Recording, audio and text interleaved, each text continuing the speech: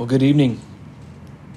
I want to welcome you, and especially our brothers and sisters from New City Fellowship, to this service of worship. We rejoice that you are able to join us for this service, which we had intended to do a year ago before our Maundy Thursday service was canceled. And so this is a unique time because we rejoice in the gathering together, especially in light of the past year when it's not been easy to gather. But of course, we gather on this particular occasion to lament. We gather to lament what the Christian world anticipates tomorrow, the death of Christ. But more particularly, we gather to observe and lament the events which occurred on that night that Jesus was betrayed. And so we have observed the Lord's Supper as he instituted it on that night. And we lament together Jesus' sorrow in the garden as he anticipated his impending death. And we lament the disciples' abandonment of him as they scattered in fear when he was arrested. We particularly lament the denial by our church's namesake, St. Peter, who brashly swore allegiance to the Lord even unto death, and yet who just hours later denied ever knowing him.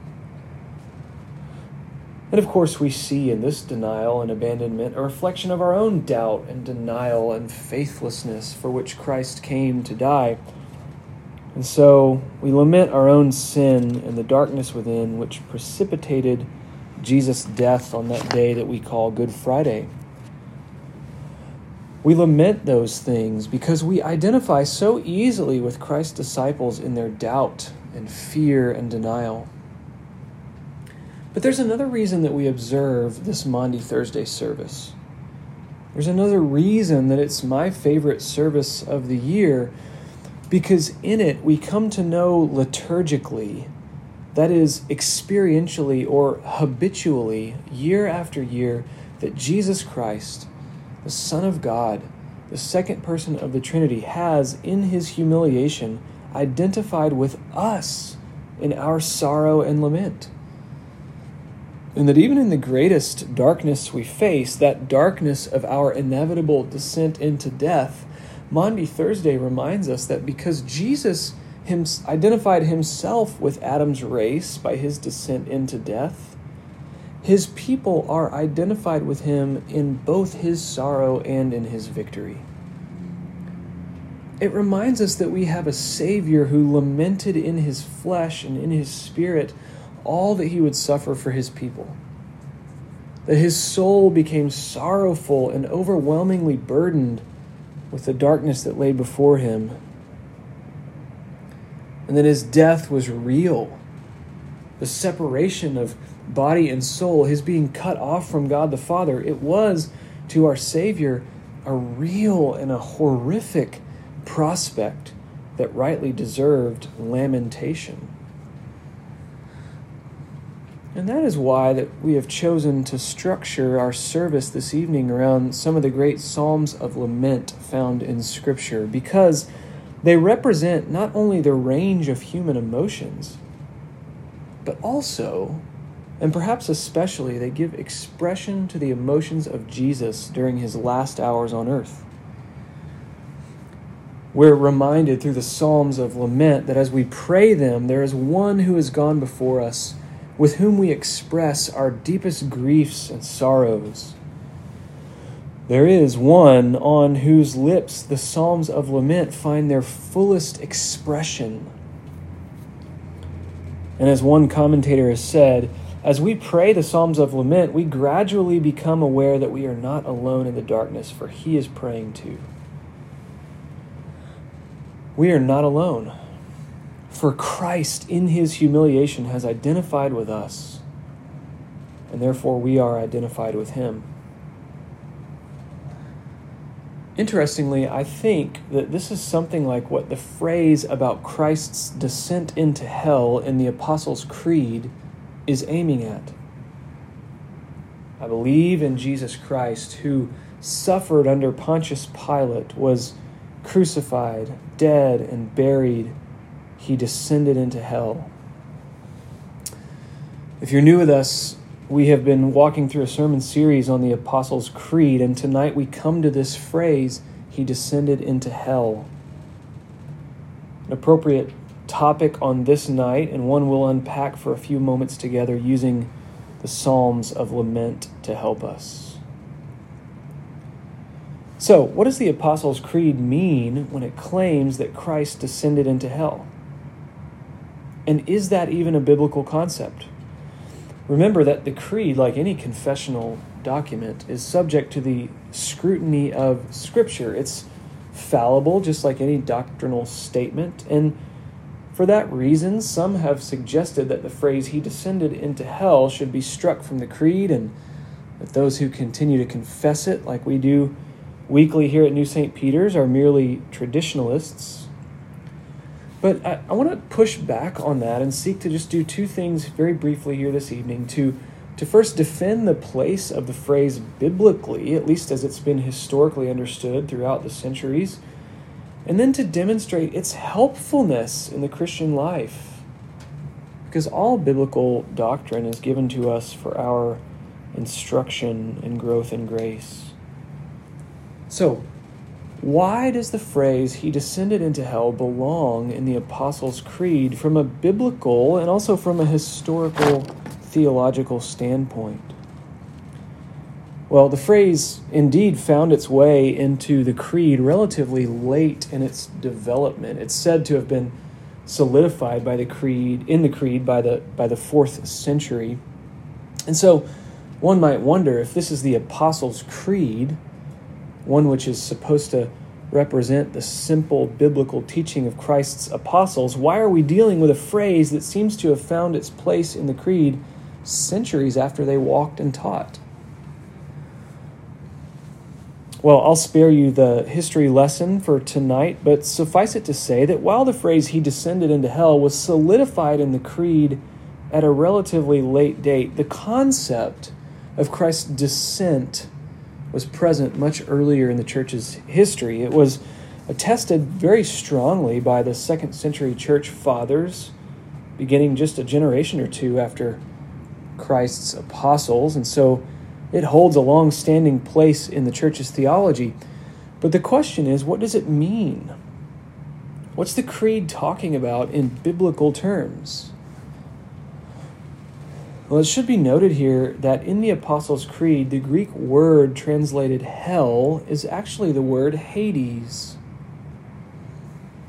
It's a word that we see in the New Testament that's roughly parallel to the Old Testament word Sheol, the place of the dead, the place, or better yet, the state into which all people inevitably go who are born in Adam, because they all die.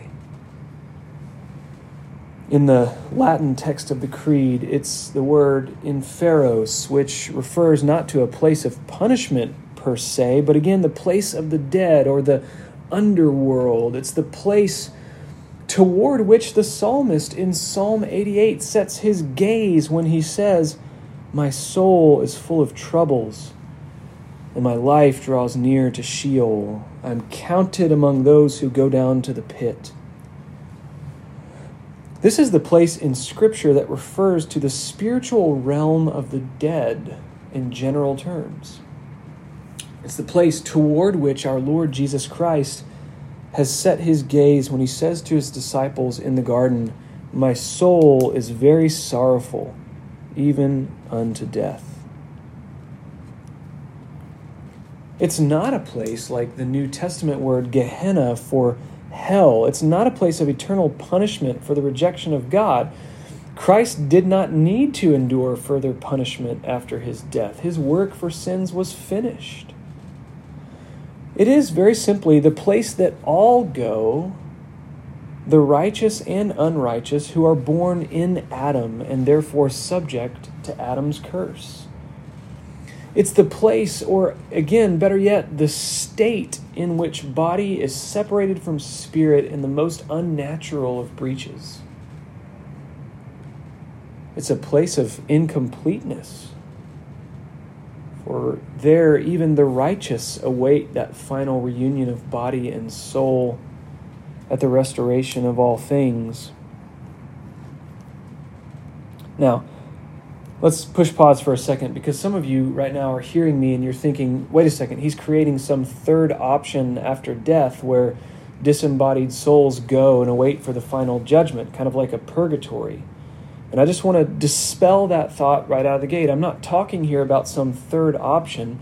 I'm talking about the one state that is common to all men and women who are born and live and die.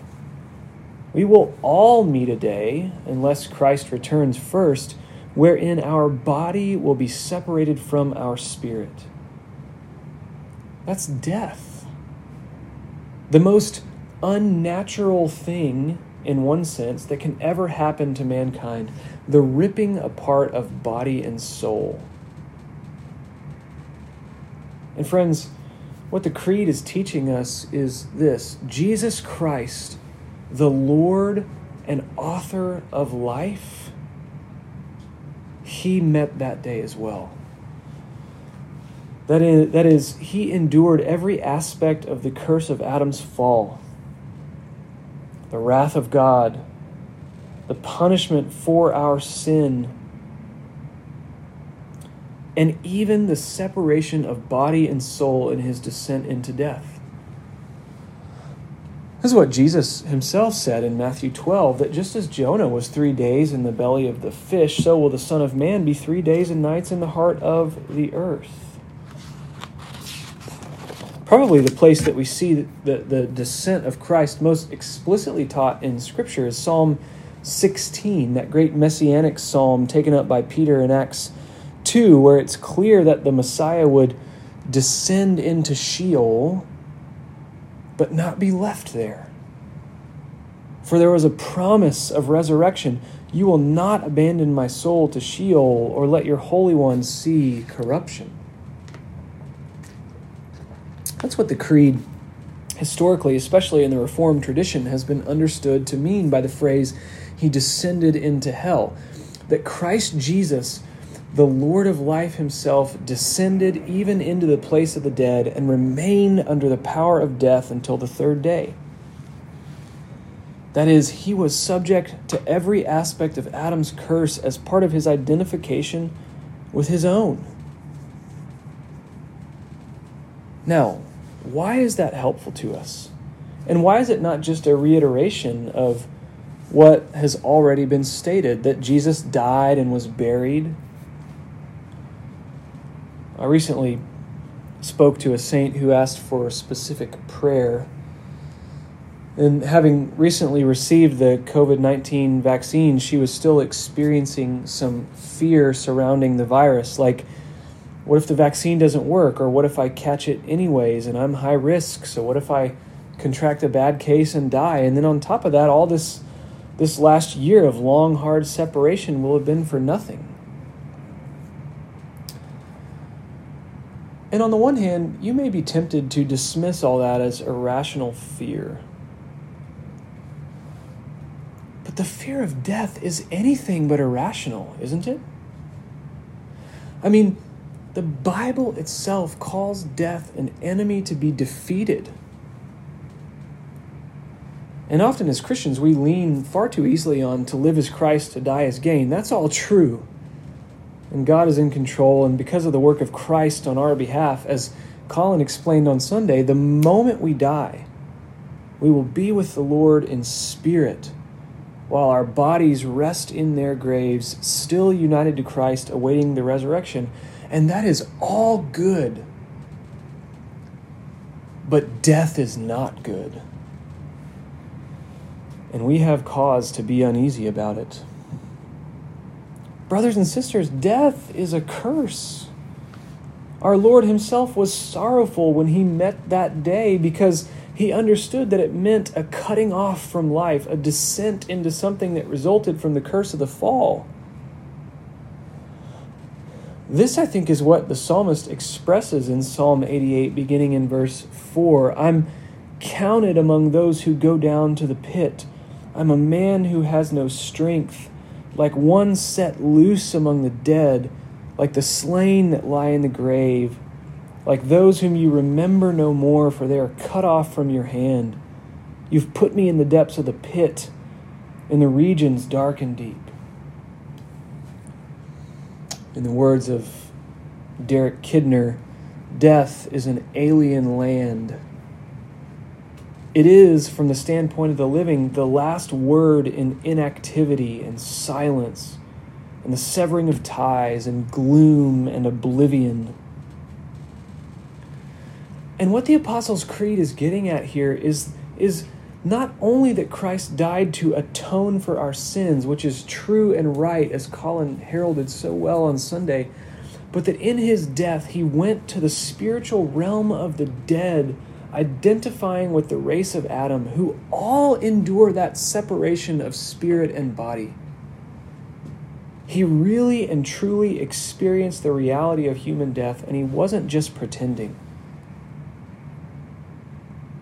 And because he identified with us in death, we can identify with him in sorrow. The psalmist in Psalm 88 goes on to describe all kinds of lamentable experiences known to man. He's shunned by his closest companions, something we observe about our Lord on this night. His eyes grow dim through sorrow. He experiences the wrath of God, something we observe about our Lord tomorrow. He expresses the darkness of despair in the human heart, something our Lord certainly expressed in the garden on this night. And the point in all that is this: Jesus was a man of sorrows. And so those who are united to him must be acquainted with sorrow as well. Another way to say it is this, because I don't think I have to convince you that you're acquainted with sorrow. Just as in Adam, all are acquainted with the sorrows in this life, so too Christ endured the sorrows of this fallen world. That's why he weeps when his friend Lazarus died, even though he knew he was about to raise him to life. Because his beloved friend had departed and gone to the place of the dead. He was in anguish over that death. Do you know that Psalm 88 is the only psalm of lament that does not end with a hopeful turn? Like all the other laments end in praise or hope or trust in the Lord, do you know what the last word in Psalm 88 is? Darkness. And it's a darkness that Jesus Christ our Lord knows well, because he descended into death and remained under its power to identify with the greatest sorrow of his people. And so when you are sorrowful, lament. And in so doing, commune with Jesus Christ, the man of sorrows. But do so knowing that that final Easter is coming, and that because Christ has identified with us in his death and sorrow, we identify with him in his victory. So back to this idea of fearing death. Why is it in the New Testament that there's all of a sudden this far more hopeful tone around the idea of going to the place of the dead? It's almost as if there's a radical break between the Old Testament teaching on the afterlife, Sheol, the place of the dead, and the New Testament teaching on the place that Christians experience that separation of body and soul in the intermediate state. Why is that? Because Jesus Christ didn't stay in the place of the dead. He rose from the grave, body and spirit reunited in glorious victory, and he ascended to God the Father so that all those united to him may be where he is. And we see this victory for the saints more clearly revealed in the New Testament because of the life and death and resurrection of Jesus. I love this passage that our brother Andrew Mumvaneza preached months back when I attended worship at New City Fellowship from Hebrews 12.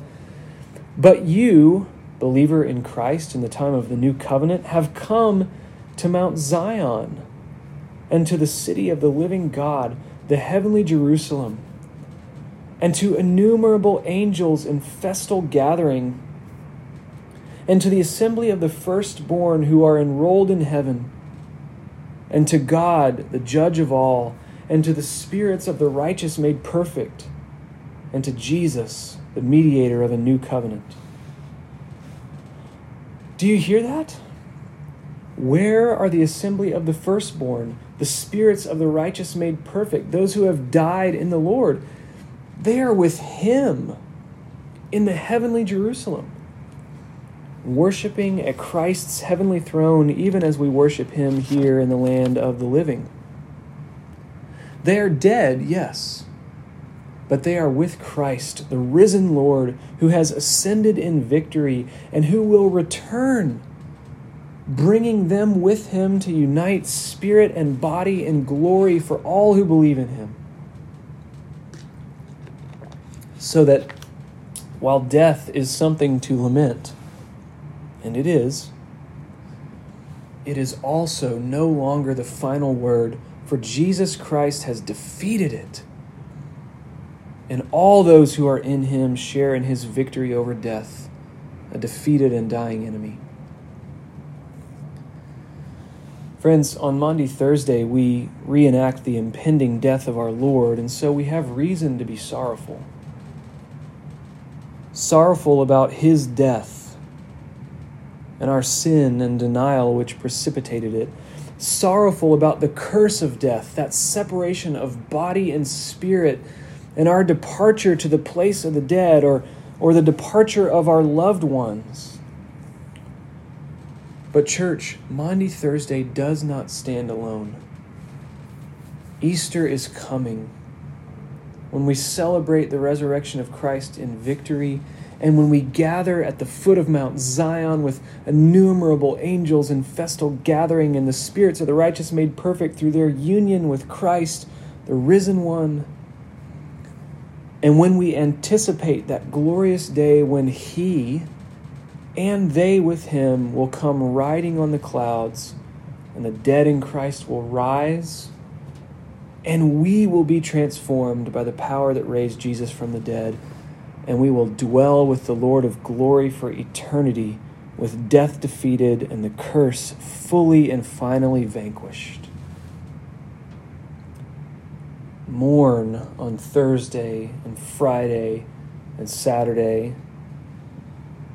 Rejoice on Sunday, and hope in the coming of the Lord. In the name of the Father, and the Son, and the Holy Spirit. Let's pray.